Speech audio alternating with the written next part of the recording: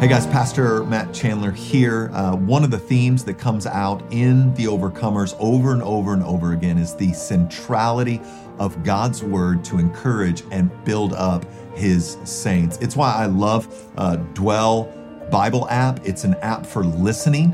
I kind of use it in the margins of my day. I like to listen to, depending on my mood, Mark or Felix. Throw on some ambient music, and then in my truck or in my study or in a few minutes between this meeting going into that, soak again in the Word of God. They've given us kind of an awesome deal here for a yearly subscription. If you go to dwellbible.com/overcomers, they're giving us 25% off an annual subscription. So if you're looking for more Bible in your life, in the margins of your life, not just kind of traditionally listening, but listening while you work, listening while you drive, I couldn't recommend the Dwell Bible app more highly.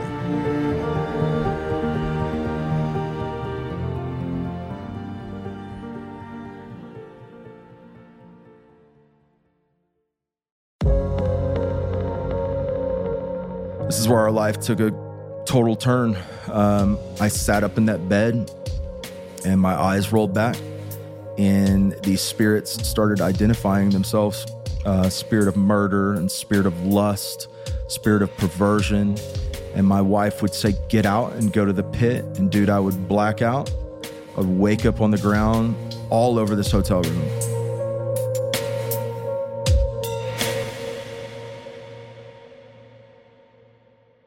Well, here we are, Overcomers, and my guy, Tyler. How are you, man?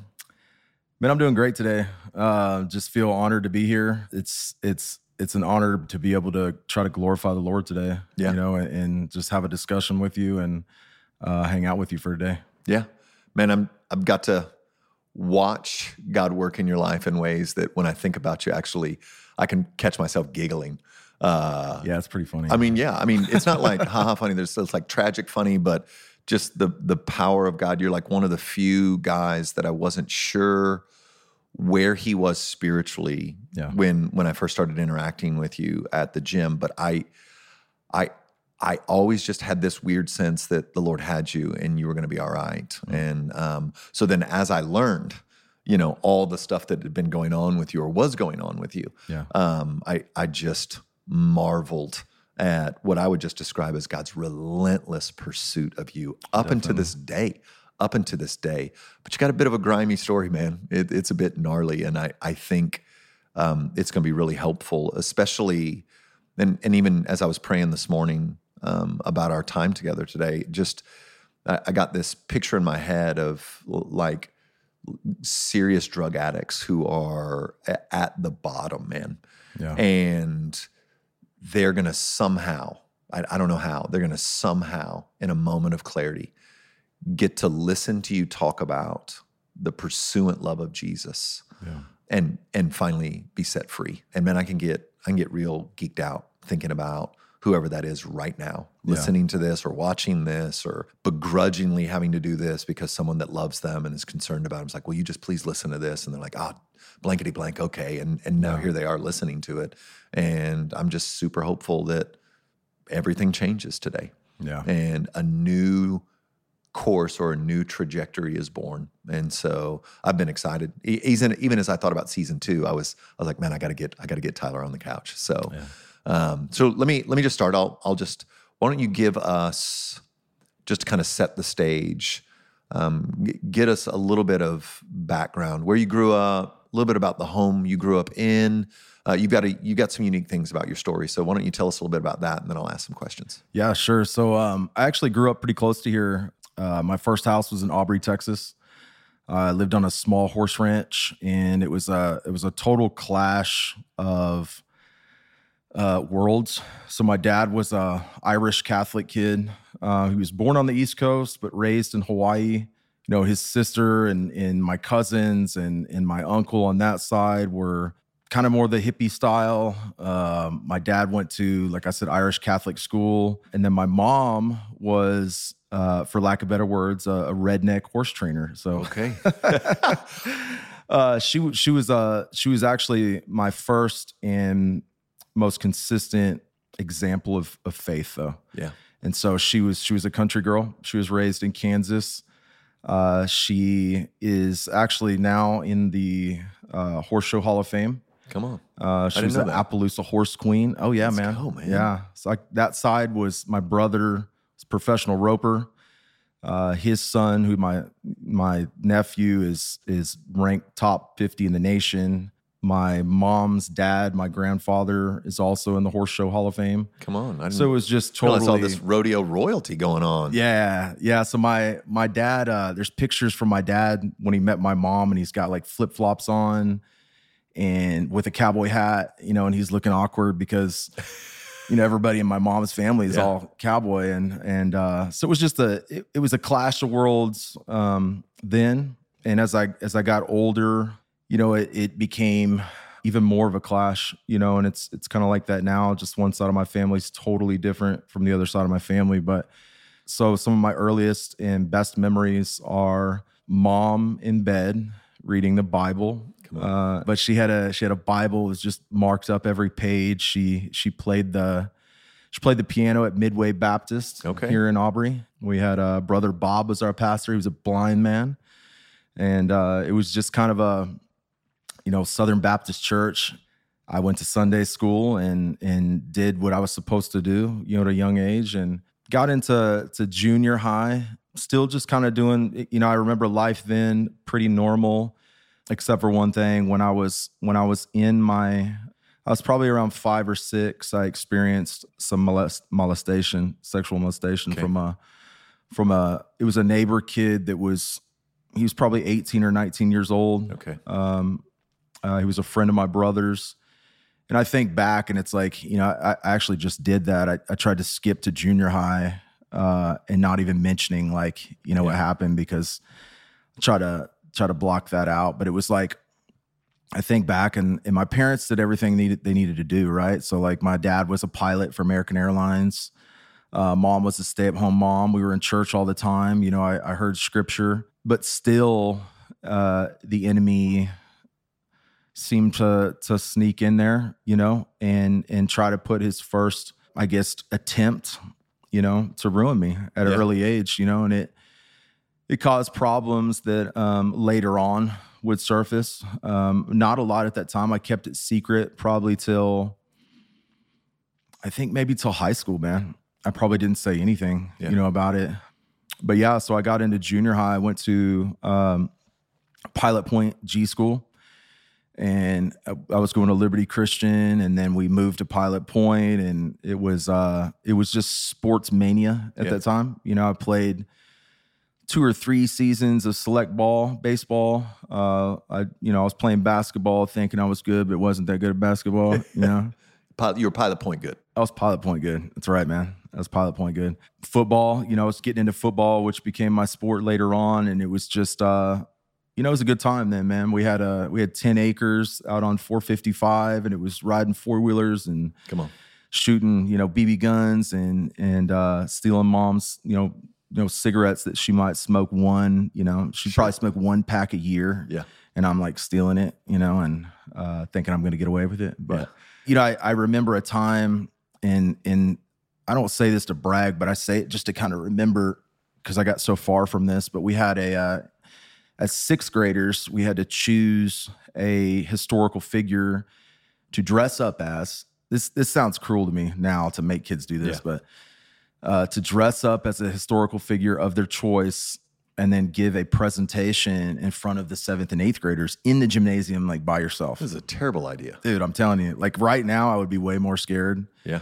I wasn't that afraid then. And I chose Jesus, so I'm like, I don't think anybody coaxed me to choose Jesus. It was just like, I'm going to choose Jesus because nobody else is going to choose Jesus type of thing, 7th grade, 8th grade, things are smooth in my life, man. 8th grade, I grew 10 times faster than everybody and was scoring all these touchdowns. And I'm like, think I'm going to play for the Cowboys for sure. At that time, church was a thing. I look at a couple of our kids. My wife and I actually have 6 kids together. So I married into a few, and it's a mixed, you know, a lot of people raising these kids, we have 2 full-time and 4 on the weekends and 5 sometimes. And it's crazy. But I look at a couple of them who are at that age, and it's kind of the same thing, you know, and I'll get to this later, but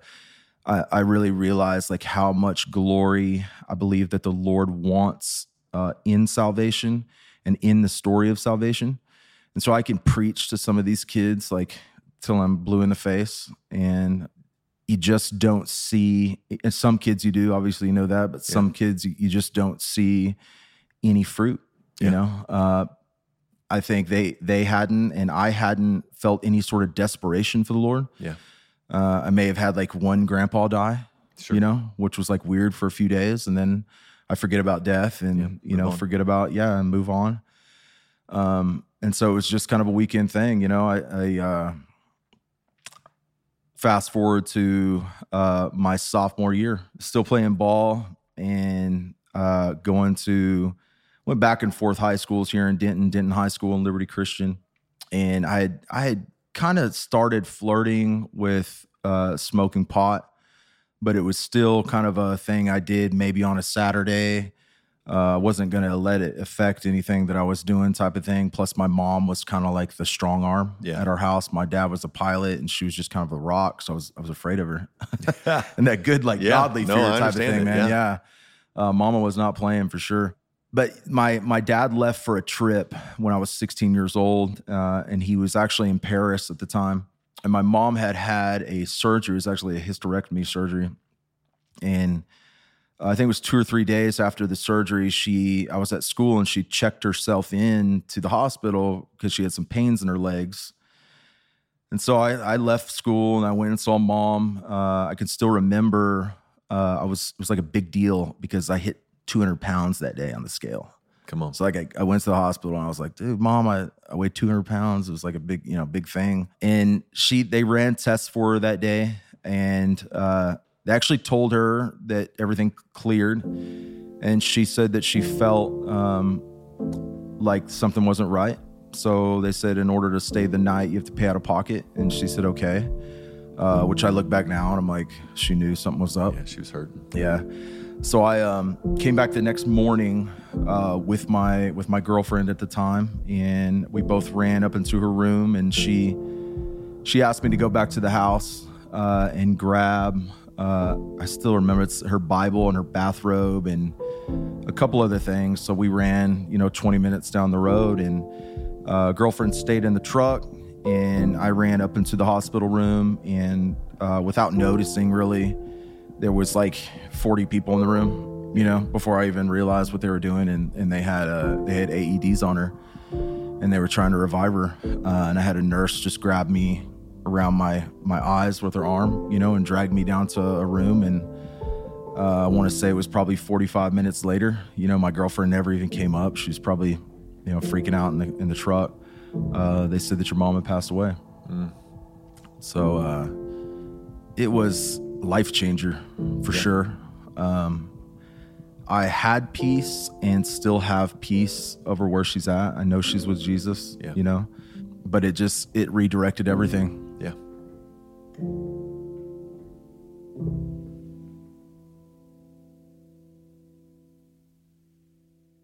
My dad, we're closer now, but my dad's always been a little bit more of the passive type, so he wasn't real solid as far as like what we're going to do type of thing. And so I was just kind of like, just felt like the bottom was pulled out from me, and everybody who knew her was kind of afraid of the same thing. She was Big Mama. That's what everybody called her. She filled Denton Bible, that filled the entire old sanctuary there. People coming out the door. Was just a huge, huge funeral. But yeah, so from that point on, I would say just my focus was not on grades, and sadly it became not on sports. That was my thing, man. Yeah. Well, I thought it was my thing, Sure. but it was what was keeping me out of trouble. My dad moved. He asked me if I wanted to move to upstate New York my junior year, and I didn't want to. He had a high school sweetheart that he got back together with. And so his mom, who was probably 76 at the time and, halfway blind, was here sometimes, but couldn't be here all the time. And I was staying by myself. And next thing you know, smoking pot was, doing cocaine at lunch. Yeah. And so it happened that fast. It happened that really fast. Quickly, man. Yeah. And I read a lot just about, strongholds and I try to be careful what I read, but I guess I can things that I know have happened in my life, then I can say, okay, it's true because it happened to me. But, I had a lot of trauma at that time, just experiencing what happened to her. And it was like, it's like these strongholds formed, overnight. And I turned from captain of the football team, popular kid to, just, I think back now, man, I was hurting a lot of people around me. Yeah. I was sleeping around at the time, at a very young age, just trying to grasp any sort of love that I could from anybody, and just started drinking too much and really just lost control at an early age and wound up getting actually kicked out of high school from Liberty Christian. I've already talked to the principal and we're friends now again. Y'all made up. Yeah. Well, I said, sorry, we didn't make up. Okay, but sure. Yeah. As much as it depends to you. Yeah. For the longest time, I thought we were going to have to make up. And then one day it hit me like, he didn't do anything. So I got myself kicked out of school, and I actually wrote that gentleman a message and just told him, they did exactly what I would do with one of my children in my house now. And what Paul suggested to do in the New Testament, if someone's making that much trouble in the church or in the house or in the school, maybe, putting him on the outs may save his life and his soul eventually. And so I was dragging people down. And so it was just the beginning. When I got kicked out, it was the beginning of me, I guess I identified as being rejected. Okay. You know what I mean? And so I ended up finishing high school and I went to the University of Hawaii, actually. I got my grades back up, semi good, and I had family out there and went to go give a shot at, one of 6 colleges. Come on, just toured the Pac-12. Yeah, man, I really did. Yeah, toured the Pac-12 and the Big Ten and everything, man. So a lot of community colleges wherever they are. So, let me ask you this. Yeah. So there's this. If we're thinking about kind of the lies that kind of give weight to the strongholds that begin to kind of shape this story that we're telling, you said that it's one of rejection. So that one of the lies you began to embrace is that you'll be rejected. And so you're starting to try to beat people to the punch. Is that what we're doing? I'm going to behave in such a way. I'm going to treat you in such a way. I'm going to abuse you before you can abuse me. Kind of that's kind of the underneath driver that you're unconscious of at this time. Absolutely. So the word of God says that people perish because of lack of knowledge. Yeah. And so I did not, all the church and Sunday school, for some reason, it never sat in what my identity was, or maybe it just wasn't big enough for me, that I'm a child of God at that time. Didn't sound like a fun thing. But yeah, totally, man. I didn't have any sort of identity.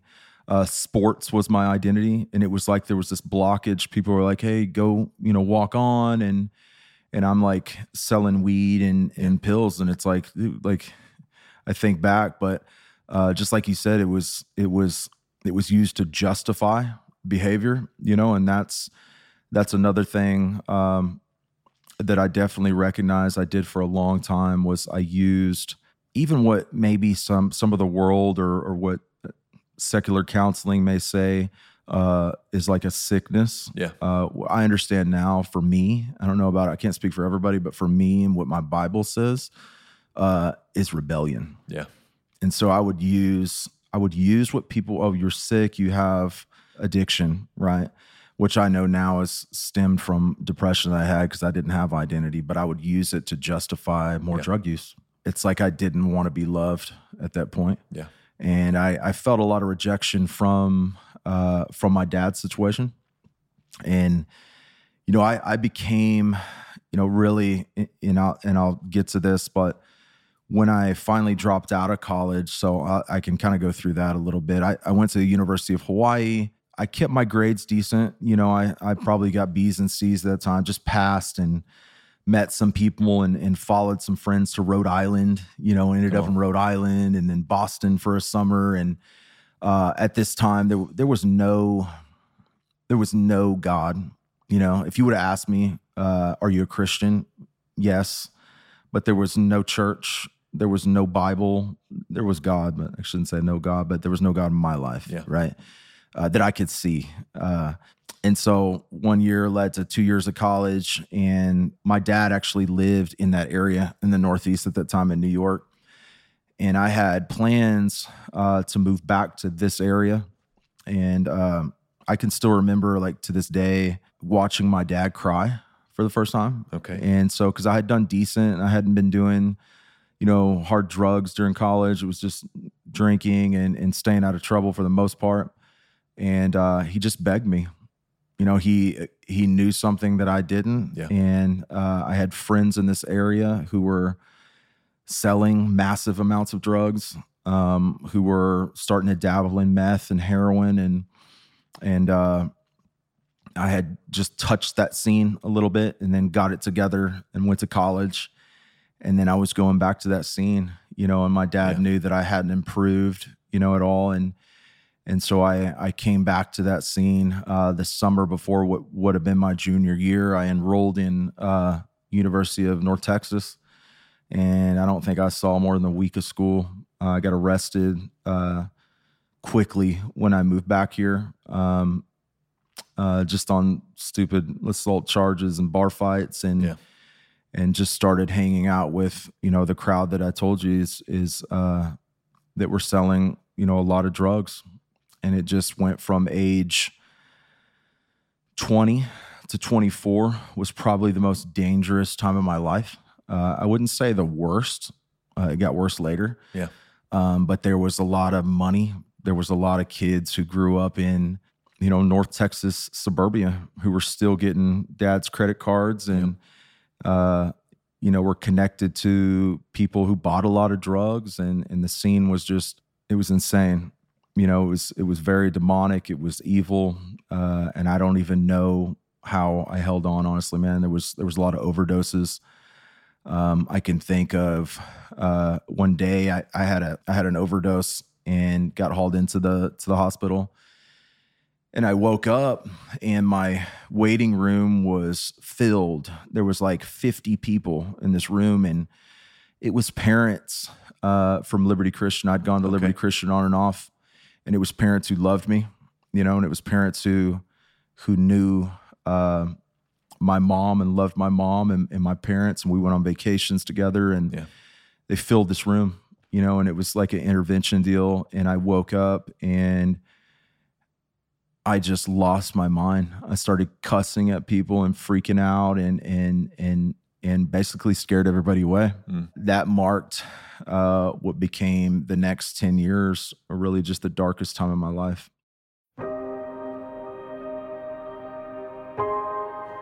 One of the ways we're able to bring these stories to you is by partnering with organizations that I've grown to trust and appreciate and love over the last couple of years.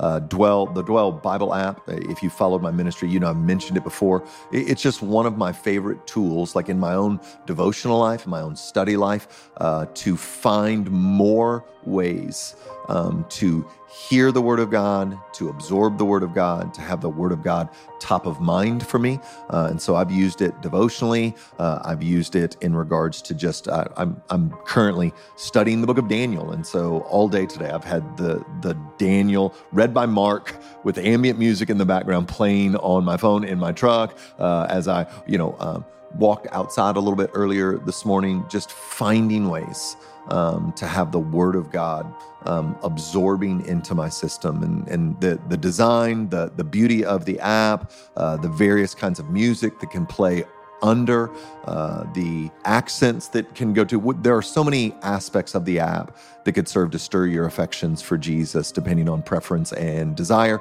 Dwell is offering listeners of The Overcomers 25% off a yearly subscription. All you have to do is visit dwellbible.com/overcomers, or you can click the link in the show notes to receive the discount.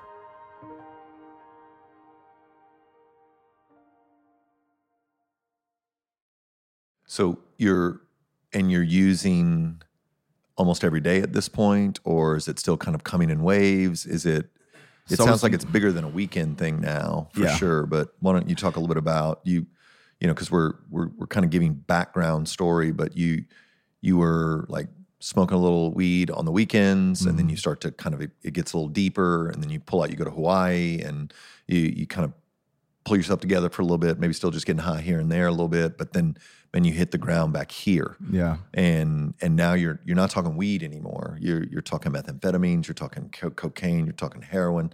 And how often now are you getting high? Yeah. So really the big changer was at age 20 when I moved back here. I had a group of friends that was into IV drug use. Okay. And so I can still remember the day that I used a needle, and these guys were into shooting cocaine, methamphetamines, heroin some, but it wasn't really the junkie crowd type of heroin deal. And so, man, I remember, using the needle for the first time, and it was just off to the races, and it was, I would use for 2 or 3 weeks at a time. Man, I would like pass out like face first in the middle of my living room with needles everywhere and arms covered with blood. And at this time, still managed somehow. My dad was giving me money. I held it. I guess my brain probably wasn't damaged enough at that time that I could sell drugs, And so I still had money. So I'd wake up in these nice clothes or in these nice, areas in Dallas, pockets full of drugs, and just I'm talking so holed out, man, and just so far from the Lord, and so it became, I'd use for 2 or 3 weeks at a time, and then I'd get my stuff back together for a couple weeks. Always really consistently drinking or smoking pot at that time, just to kind of kill whatever depression or anxiety came from that drug use. And so it was just during one of those 2 or 3 weeks of trying to get my stuff back together, I had some friends actually that went to the Village Church. Okay. Yeah. And so I think I went to church probably for the first time in 18, 19, 20, probably 3 or 4 years. And it was to hear Matt Chandler. Come on. Yeah. So I believe it was your first year. All right. Yeah. Well, 03, 04. Yeah, man. It was a big deal. It was catching on like wild for everybody in North Texas. Knew about Matt so Chandler, wild. Man. And really like, I had the combination of not hearing the word of God preached. And also, I mean, honestly, not a lot of people of that era preach in the manner and the style that you preached. Yeah. You reached me, and you reached a lot of kids. Yeah. Those were crazy days. Those were crazy days. Like I've told the story before. We were, those were days where, we found a kid in our bathroom with a heroin needle in his arm. Yeah. That's where that wave that came, that I think it was year 2 I was here, was wild. And one of my favorite seasons of ministry. It was just, it was so miraculous. It was so crazy. We didn't know what we were doing. It was just, people were coming out of the woodwork, and it was the kind of people I really wanted to see come to know and love Jesus. It was wildness. Yeah. And so that's fun that you were. Yeah, man, you were totally planted like in the middle of I mean, for a reason, like right here in the middle of this, like I said, this North Texas scene of kids with probably too much money and too many drugs. And so it was really at that point, at that age, 22, 23, where I did start listening to, your sermons, and I would pop in here and there. Still wasn't, I would have emotionalism. Sure. You know what I mean? I know exactly what you mean. But now that I understand the Word of God and trying to understand the Lord, it was still part of Him bringing me back. Yeah. In His own style. So yeah, at age 25, I actually had my son, my first child, and it was like, okay, I'm going to try to get my stuff together here, and so I believe I was clean and sober for, well, at least clean, probably around 10 months, and had my son and moved with his mom to Hawaii. And I mentioned I had family there. I don't know if I did, but I have family there. So it was and always has been a good place for me, to kind of get away from things and get away from just people I knew. But you are where you go. That's it. You are where you are. Yeah. So, and really, I didn't enter into that relationship in the manner I should. I didn't marry, his mom. We didn't read the Word together. We didn't abide in the Lord, and so I reaped, what I sowed, man, and that family became broken at an early stage. And so we moved back to this area, and that's actually around the time I started going back to the village, and his mom actually was housed, and I can't remember her name, but somebody took her in at a stage where I had relapsed, and I had a daughter that was about to be born at this time. And so the village church had a recovery home on the lake. Yep. And I was going to recovery and working with Michael Snetzer and John Shepard. And, I was friends with John's son, and we were kind of in the same stuff together. And man, I had a lot of help, from the village church at that time. And once again, bounced out of that house in the middle of the night, man, did drugs in the bathroom, bounced out of it. And just really didn't understand, I didn't understand that I couldn't do one or I couldn't do anything, Yeah. Just the idea to embrace not having any sort of head change freaked me out, and I had so much depression that I hadn't worked through. I hadn't worked through any sort of steps at that time, and I couldn't really get to the point to where I was doing any kind of inventory without getting depressed and whatnot. So I did find my way into my second rehab, though, right before my daughter was born. I went to the House of Isaiah, which is kind of a crazy place, man. Yeah. It's called the House of Isaiah. So yeah, I believe you. Isaiah Robertson, I think his name was. He was the Pro Bowler for the Rams. Yeah. So I had my Bible with me, and man, I became manic in that rehab, and I went to that rehab with a friend of mine, and he was in the room with me, and I don't think that he was really there to get clean and sober, and I was freaking out. Yeah. It's like my second kid's going to be born. And so I just started reading the Word, and I had never experienced the Word of God come alive like that. Mm-hmm. And so I still attribute being born again through reading the Word of God. Yeah. That is and has and continues to work on my regeneration. Yeah. And put me in areas and corners where I need to be sanctified because I read it and I believe, who wrote it. Yeah. And so it just came alive for the first time there, And so I left that rehab and went to a sober home and worked steps for the first time. I went through a moral inventory that was just gnarly. Like the guy who did it with me looked shocked, and he had done like thousands type of deal. And it was just such a weight, off my shoulders. And, it's so important to keep working through things like that, to just write down your fears and your resentments and have people close to you who you can kind of clear house with. Yeah. And so I experienced kind of probably my first, I guess you could call it like spiritual experience. Yeah. I was like, wow, man, God never left me. He has always been there. He basically uncovered my eyes. The world looked beautiful for the first time in so long. And I thought everything was good. And it wasn't very long after, that I got high again. And then when's your daughter born? So she was born, I mentioned I went to that sober home. Yeah. She was born, I was probably 30 days in there, and I left to go to the hospital on a pass, and I saw her born, and I never returned.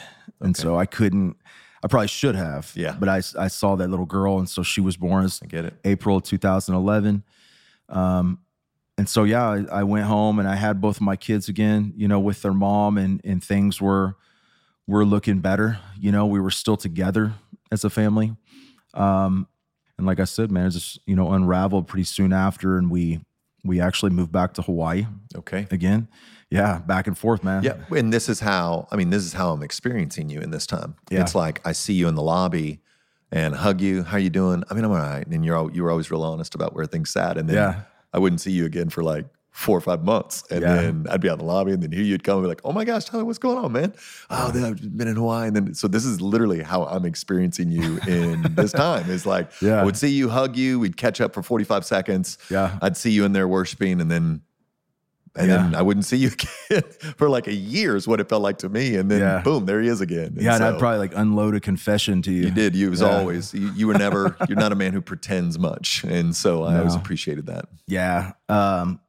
I guess I just felt like I trusted you from an early stage, and just wanted you to know, where I was, and wanted like sincerely to ask you to pray for me. It helped me pray for you and help me want for you. Yeah. I wanted it for you. Yeah. So, so this marks, I moved back to Hawaii with both kids and my ex-wife, and we hadn't been married at that time. And I started, I went from, at that time I was working in the oil field here in Texas before I left. I got, I didn't grow up like my brother. My brother was more the cowboy and the welder and all that. And I was more the sports kid, but somebody showed me, if you work hard, you can make pretty good money out here. And so it caught on. And I went from working on a drilling rig in West Texas to working at the Four Seasons in Maui in about 2 or 3 months. So a little bit of a culture shock. That's a swing. That's a swing. Yeah. Yes. And, that was a fun time in my life. I started to go to church, or take the family to church, and tried to sew into things at that time for the first time, small groups. And I was went to a sports camp, with my son, where he raised his hand and wanted to be saved, and just started to experience a little bit more of the family of God somewhere else besides here. And, but just once again, I believe that salvation is of the Lord, and we're prone to wonder, and I started working in the hotels, and I took care of a lot of, famous people there. Yeah. LeBron James and Woody Harrelson and David Spade and Matt Ryan and Eddie Murphy's family, and got moved from the pool area to the lobby, and was really doing well, man, and succeeding in that career, in the hotels, and meeting a lot of cool people. And it just kind of seemed, now that I look back on it, the more success I had and the more people I met, God became smaller. Yeah. And man, he has a loving way of putting me through discipline, and making himself bigger. And so one thing after another out there of me, feeling like I'm bigger than I am, and the Lord gracefully knocking me to my knees. And it just, I went from one hotel to the next and construction and just kind of bounced around. And fast forward about 4 years, man, I hadn't done any hard drugs out there. I think twice in 4 years, which was really good for me. And, but I was still drinking and just trying to hold it together. Yeah. And so decided I wanted to finally marry the mother of my kids, yay me, right? After 9 years. And so we got married in a courthouse. I thought I'd do the right thing. Come on. And I left 2 days later on a business trip to here on the mainland to work with a friend. And I came back a month later and she had moved out and we were never together again. Okay.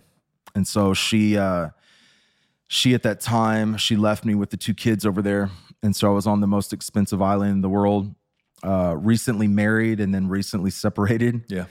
And it just became super hard for me. So her dad moved from Texas to Maui, moved in with me for a year, and we took care of the kids together. Her dad, yeah. Okay. And at this time, I knew that me being alone, if I were to go back to the lifestyle that I had, that these kids would be gone. Yeah. And so I really leaned into the Lord, probably more than I ever had before, and got serious about things, started serving on a regular basis. I was in church 2 or 3 times a week. I was reading the word every morning. I look back at that time. It was such a hard time financially, and just wondering if their mom was going to come back and whatnot. And the Lord really just held it together for me, man. And even the idea of serving more in church and reading the word and pressing into the Lord, it's just not who I am without the Spirit of God. Sure. And so like when I look back at those times now, I'm really like, wow, kind of like you said when we started, it's just amazing to see what God does in someone like me. And what I mean by that is I have no desire on my own accord to follow the Lord until he did something about it out of his grace, man. Yeah. And he just started to plant a hunger and thirst for righteousness. I can remember the first time I was convicted about being with another woman at that time. So I was separated and she was with somebody, and there was somebody from my work, that I hooked up with or tried to hook up with, and I had an anxiety attack. Okay. I mean, I lost it at this woman's house, and she was like looking at me like, what? And I'm like, I don't know what's going on. I'm asking her, do you have any beer? And I'm trying to, and dude, it was the Spirit of God. Yeah. I felt serious conviction over, my sin. Yeah. For the first time, over sexual sin. I'd felt conviction over drug use because of, what had happened in my life. But I think even somebody who may not believe in the Lord may feel some sort of conviction or guilt or shame. But I felt hardcore conviction over it. So I asked the mother of my kids at that time, can we try to fix this one more time? Can we try to get together, try to mend the family together to see what the Lord can do? And she was in a bad place, with drugs at that time. And I just felt, we didn't get along well, but I felt terrible for her. And I felt like she was going to die at that time too. And so I talked her into letting me move back here. I told her I couldn't afford to be there with the kids, by myself in the most expensive island in the world. And so I came back here to work for Halliburton in the oil field again. And she flew to Texas a month later to meet me. And we were going to kind of repair things. And she landed. And a day later, I left to go to work for a week. She sent me a text message that said she was pregnant with somebody else's twins.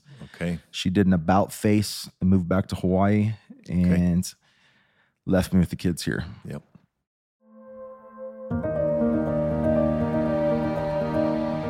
Hey, this episode of The Overcomers has been sponsored by the Acts 29 Church Planting Network with an invitation to our 2024 Next Conference here in April in Dallas, Texas. I'm going to be speaking alongside of a stellar lineup. You're not going to want to miss it.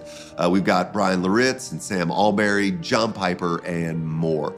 And the hope of the Next Conference is really what we're trying to do is equip and encourage you as church planters and church leaders, really regardless of the type of church or type of ministry that you're in. And I would love to see you there. To learn more about this and to register for Next, you can just go to acts29.com/next. And if you're an Overcomer listener, you're going to have a special discount, like $20 off registration if you use the code Overcomers. And so you can apply this discount to the early bird prices before December 31st or the regular rates that start in 2024. That's acts29.com/next. Look forward to seeing you there.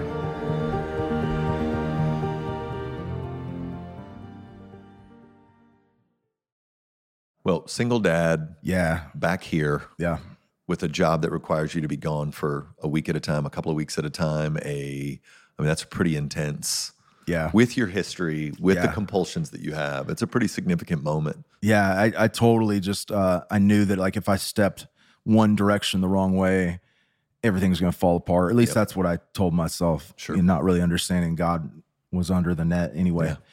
And like you said, it was 2 weeks away and 1 week home. And so her mom stepped in and helped for a little while. And, I just felt like it was the end of the world at that time. And then I met somebody who I had known of her in high school.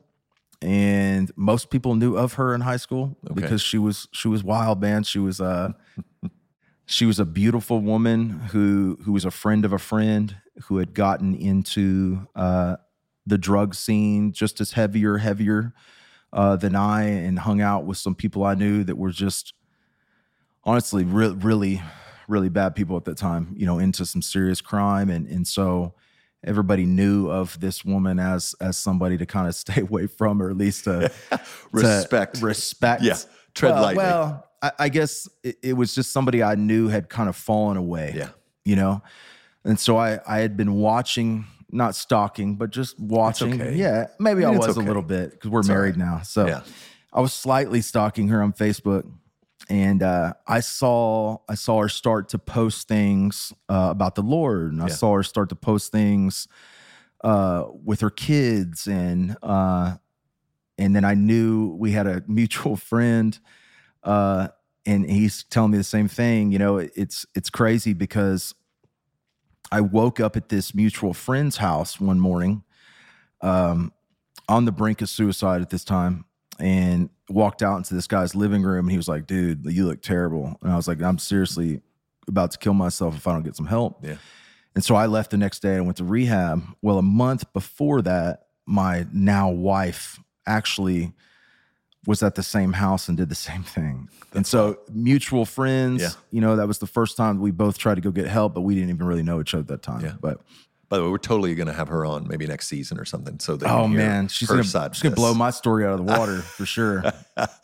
But yeah, so we started dating, and I experienced the same sort of conviction, through trying to stay away from premarital sex with her, and called her on my way to work at this time, and told her, I said, "We can't do that. We can't have sex," And I was thinking she was just going to be like, "Okay, square," And she was so receptive to it. And now that I understand her better, I believe that it really made her feel loved, and I had never thought that about anybody, that I wanted to wait, and I just didn't want her to get hurt like I had been hurt, or like other people had been hurt around me. And so we dated for the next 6 months, and my divorce with my ex became final. We never were together, and so we got divorced, and my wife now, we eloped to Maui. Come on. Yeah. Back to Hawaii. Back to Hawaii. If you're counting, that's about 6 times back and forth. So And we got married on the beach, and we told each other. We started reading the Word together early in our relationship, and it just the time that I thought my life fell apart when my wife left me was the time that God started to put pieces back together. Yeah. But the thing is I wanted him to put them back together in a certain pattern, and he loves to blow my pattern up. So we had told each other and talked about it with God in prayer that we wanted to be the couple that was an example. Yeah. We wanted to be the couple who were the drug addicts, who, or maybe our high school kids came and had small group or at least just hung out at our house, and we were clean and whatnot. And it was a really good idea. And I believe that the Lord wanted that idea, but deep down I didn't, and I wasn't ready, and my wife wasn't ready. And so we got married, and we relapsed soon after marriage. And was there let me ask you about that, because I was curious. Was there a feeling of safety in using, because your backstories were similar and you've come together now as one and you've got all this good that you're celebrating? If that didn't somehow, for the person who's listening who might be in a similar situation, I think with addiction in particular, there are these ways of justifying relapses that in this case, I'm curious as to whether or not we've done so well, we've done some things right, we've got each other, this won't get too bad because we've both been there before. If that wasn't kind of playing in the heart and head, or maybe I'm overthinking that way too much, and it was just like, man, we just it'd been a tough week, we wanted to have a fun time on the weekend. No, it was definitely I wouldn't call it a comfort, but a desire. Yeah. To use methamphetamine's a very sexual drug, and you're with you have that past, and it's something you want to do with the girl or the woman you're with, and so there was like a discrepancy between us, very early on, where she did something and I forgave her and I wasn't healthy enough, and so there was a slight bit of resentment, and it was like, okay, well, I'm gonna get high too, type of thing, and it just thinking it would be very temporary. Yeah. And that's where it got supernatural. Okay. So I had never experienced anything demonic necessarily. Yeah, to your knowledge at the time. Exactly. No manifestations, nothing like that. Like I said, I'd grown up in a Southern Baptist church, and it just wasn't the topic of discussion. And it wasn't really, I look now, I was actually more the cynical type, and still can be. Sure. Honestly, there's stuff all over the internet, and it's like, what do you believe? And it's like, is this even healthy to believe? And so, God basically uncovered my eyes to things. But okay, so the first time we used together, we experienced demonic manifestations. Okay. And so maybe one time in my life, all that drug use and all the evil I was around, there might have been one night where I was with a friend of mine who's now passed away, overdosed, my best friend. We thought that maybe there was like some demonic activity, but I think that the Lord was listening when my wife and I prayed and said what we wanted to say, because the first time we used together, it flat out got scary. Yeah. And it was like 3 or 4 days of use, and it was so shocking, the things that were happening, that when we came down and we weren't high anymore, we were like kind of in denial. It's like, okay, that was weird, right? Like, pretty sure there was ghosts in our house. Like I don't even think the word demon probably came up at that time. It just wasn't something that we discussed. And so 3 or 4 months go by, and at this time, like in those months of being clean, we are like in the Word all the time. We're praying together.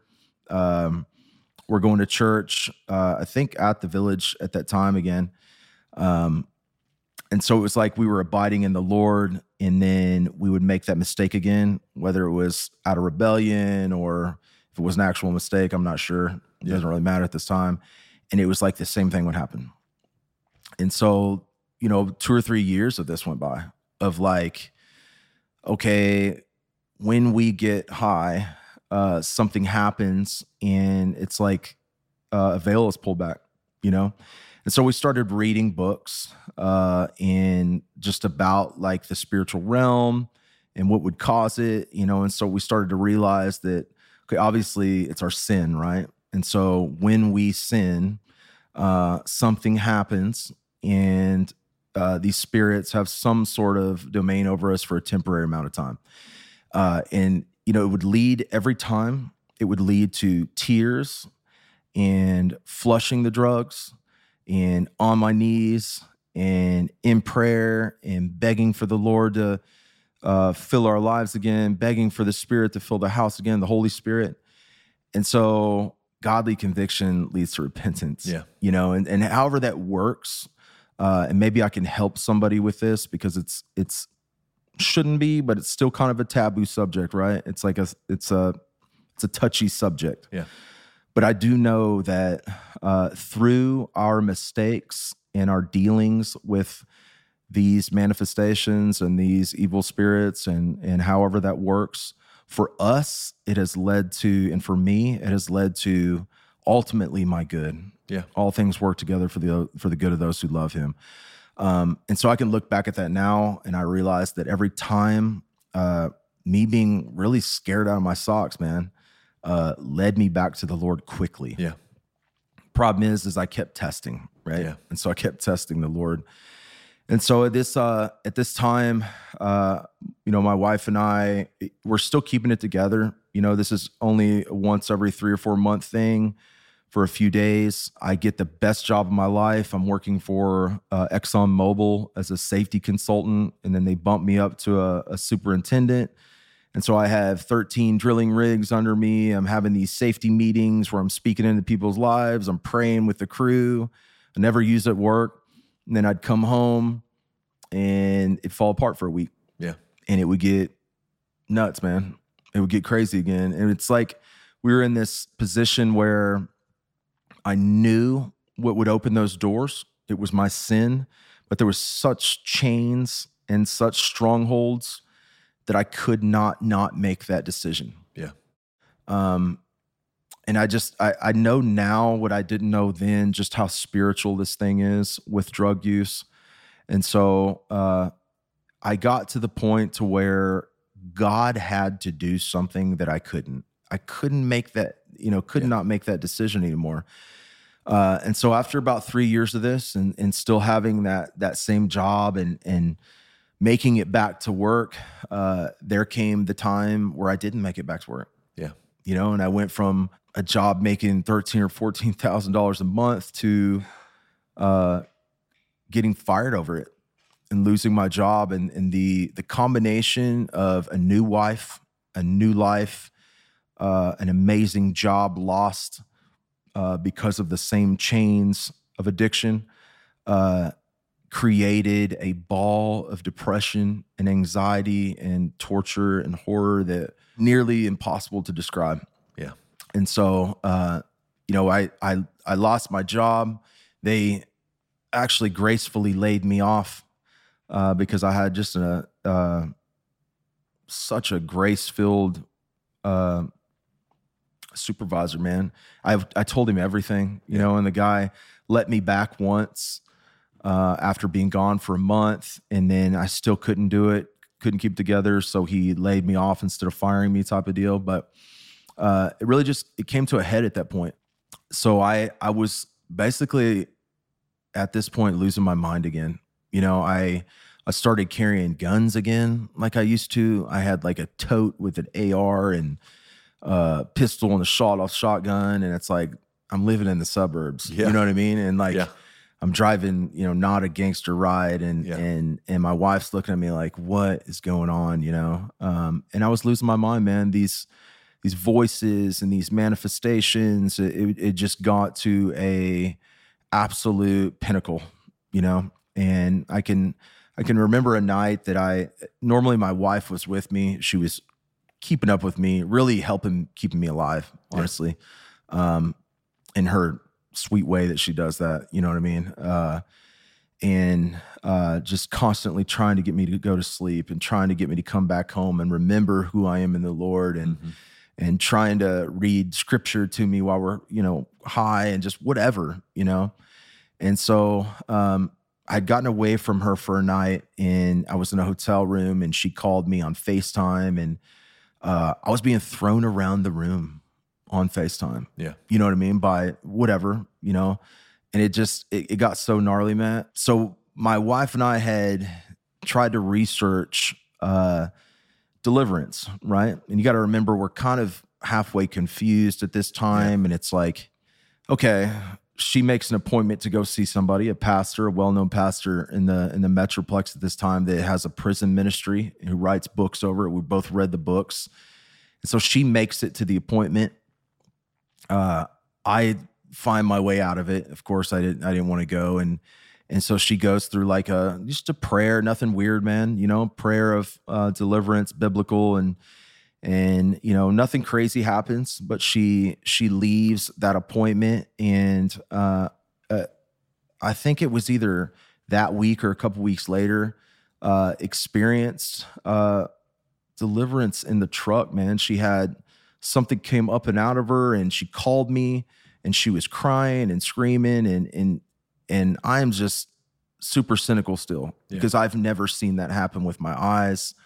I'm reformed and and whatnot, and just anything I can do to talk myself out of my wife actually experiencing the touch of God. And so she is like fully on board now. She's like, wow, whatever happened in that truck, and she was by herself, the Lord did something for her.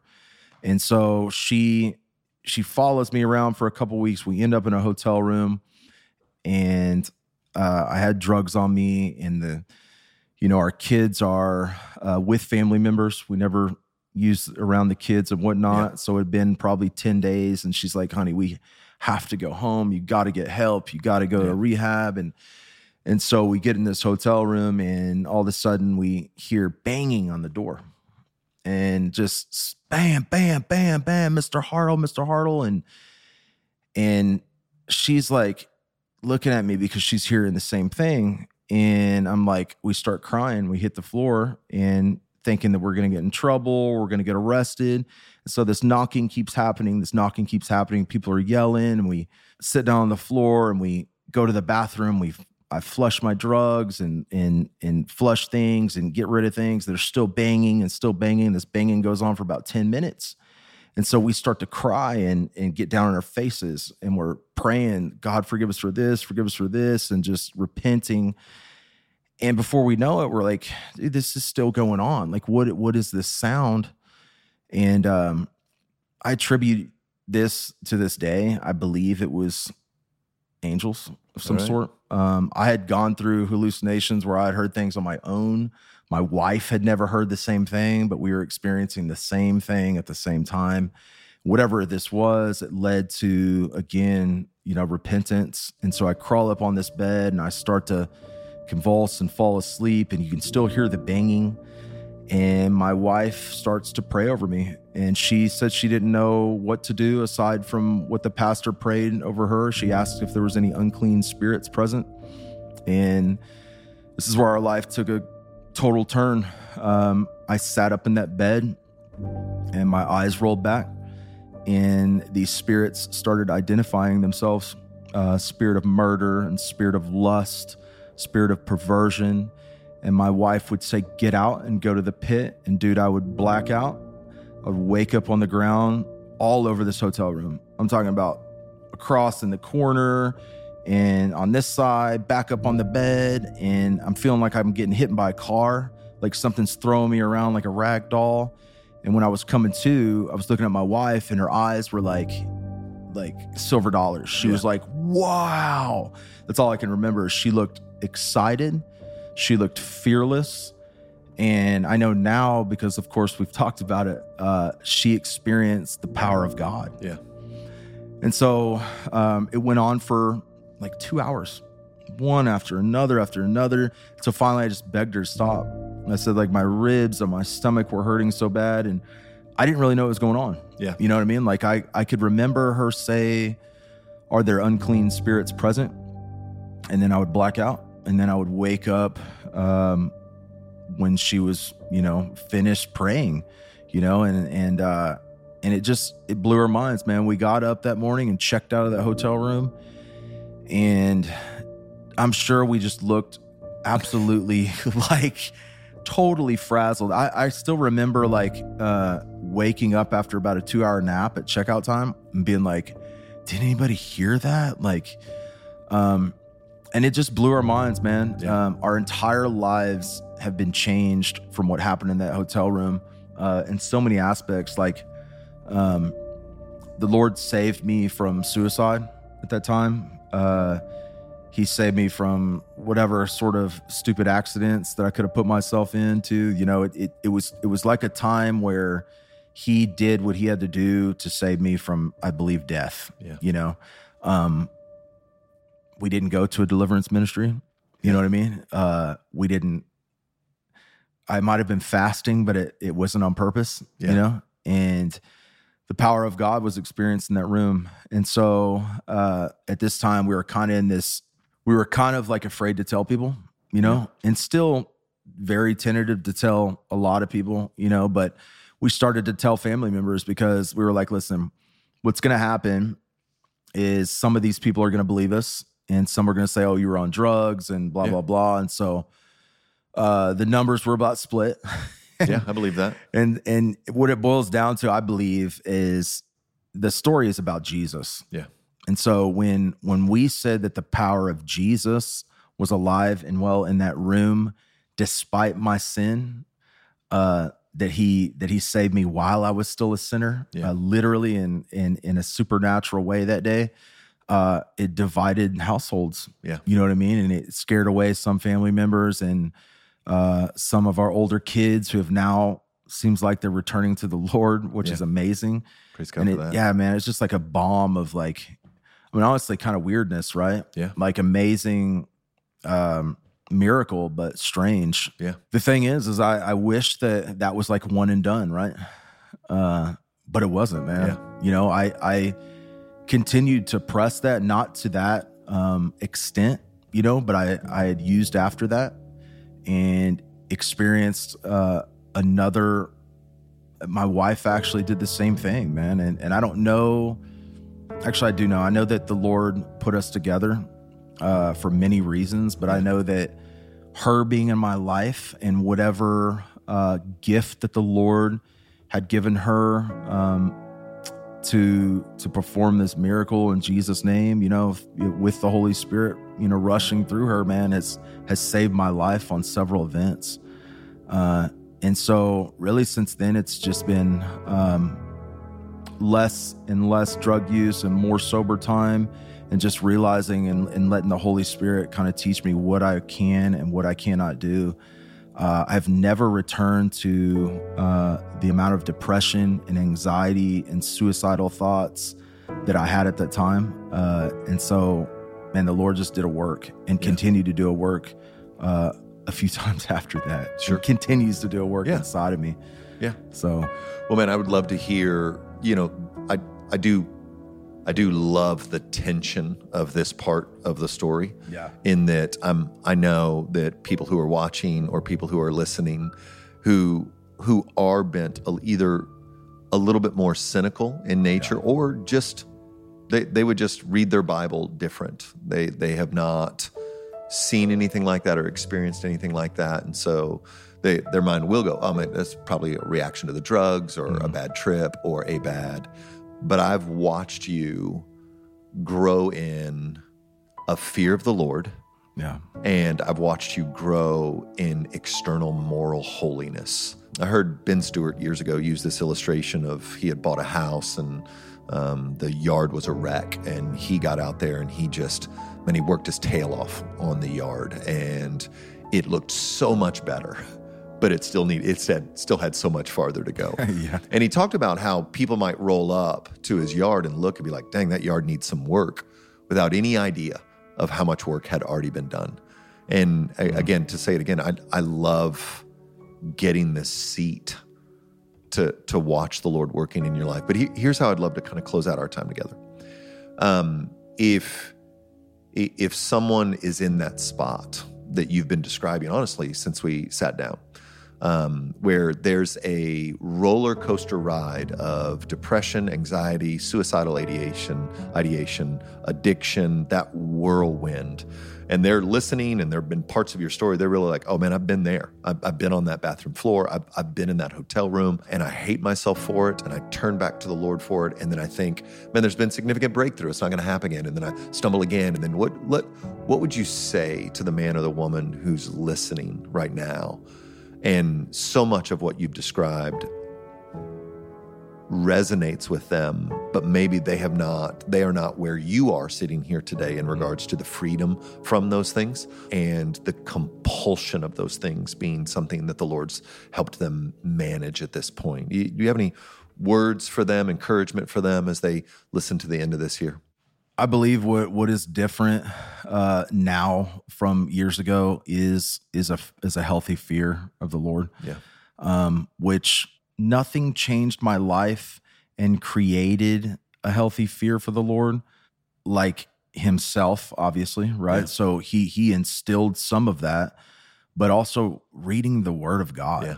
You know what I mean? So like it began with getting into recovery programs when I was younger. And then the Lord just kind of showed me more, right?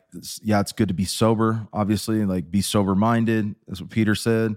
Because the devil's a crouching. You got an enemy. Lion. Yeah. But the thing is like, there's so much more to learn about God. And so the more that I read, about the Lord, he's basically just put me in corners with the Word, who has held me to accountability, taught me about the fear of the Lord, reading Christ's words, like reading the Gospels has probably changed me more than anything. Sure. So over the last 2 or 3 years, like I've just made it a point to read, the Gospels because I hear a lot of Pauline scripture, but to read Jesus's words because some of those words are hardcore, man. They're harsh. It really makes me think like, if I believe, if I truly believe that Jesus Christ is Lord and this is his word, then why wouldn't I stay sober? Yeah. I mean, he literally talks about coming back and catching you, right? And cutting you in two. And it's like, I'm serious though, those scriptures and really taking them to heart has changed, it has changed everything. And I can't really attribute that to my hunger and thirst for righteousness. Yeah. The Lord instilled the hunger and thirst to read his word. But just if I was one of those people, like I have been, it would be to of course work your program and try to get clean and sober, but open your Bible. Yeah. And like really ask yourself, do you take everything in here as though it is 100% factual, right? Yeah. So like, I may have read about Jesus casting out demons and the apostles doing stuff like that, but it just didn't fall into the category of Jesus dying on the cross, right? I know that he died on a cross. Yeah. I know he was born in Bethlehem, but you tell me about a third of his ministry casting out demons, and it's like I wanted to ignore that. Yeah. And so that's like a specific example.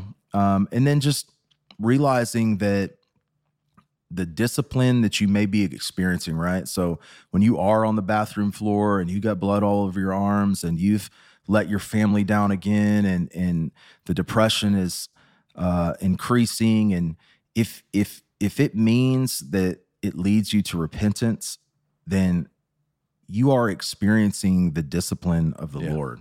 That right there already means that you're being loved.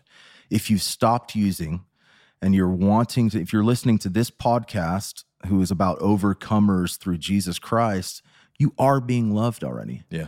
If you are holed out and you feel beat up and man, the Lord disciplines the ones that he loves the most. That's right. That's what Hebrews says. Yeah. So, really just just accepting the Lord's discipline as love, continues to change my life and mold my life, and really realizing just how specific the Holy Spirit is now. Yeah. Like I said, since that session in a hotel room, that miracle in the hotel room, there's still been, I've messed up in places. I've had to block things on my phone, and I've had to not drink and not smoke weed or whatever. I've fell in certain places, but just realizing that the Holy Spirit is so specific in the way that he loves me, all the way down to not looking at, certain YouTube shorts that may not have any sort of sexual or drug content at all, but there's just something strange about it. Yeah. Like he's that specific. And so just being attuned to the Spirit. I like it. Yeah. Well, listen, if you're listening to this, I wanted to just end by reminding you that there's a very real enemy that wants to destroy you. He wants you to kill yourself. He wants you to surrender to the despair that you feel. And I just want to encourage you with Tyler's story and with just a couple of words to just keep getting up, keep pressing into those who love Jesus, keep opening the scriptures, keep crying out for the intervention of God in your life. Find a program that can help you and try to hold you accountable. Yeah. And if this is another 15 years for you, I would just say the scriptures testify that what the Lord has for you is freedom. And I think, unfortunately for many, it takes a long time for us to get there, for our own stubbornness, our own foolishness, and then in the deeper places, our own hurts and tendency towards rebellion. And so hope Tyler's encouraged you today. I'm praying for you and eager for the victory of Christ in your life. And so thanks for tuning in to this episode of The Overcomers. I have one more verse. Can I say Got one it. more Get verse? that. Hey, we always have room for a verse. Those who endure to the end will be saved. Will be saved. There it is. All right. Well, God bless you. Thanks for listening.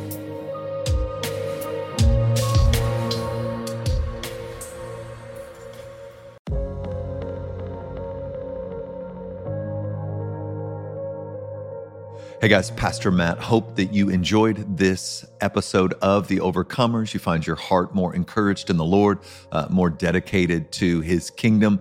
Just want to remind you, if you found this helpful in this season of life, this is what I want to do. I want to encourage your heart. I want to lift up your eyes and let you behold the beauty of Jesus. And so on top of the Overcomers podcast, also started a website, just pastormattchandler.com. And on my website, there's all sorts of resources, but you can also sign up for a monthly newsletter where I'm just trying to wring from the scriptures encouragement for your souls. And so there are two different newsletters. There's one for just everyday Christians seeking to be faithful where they are, and then there's another newsletter for pastors and church leaders. And so sign up for either one of those or both of those. But man, look forward to staying in contact with you. God bless you.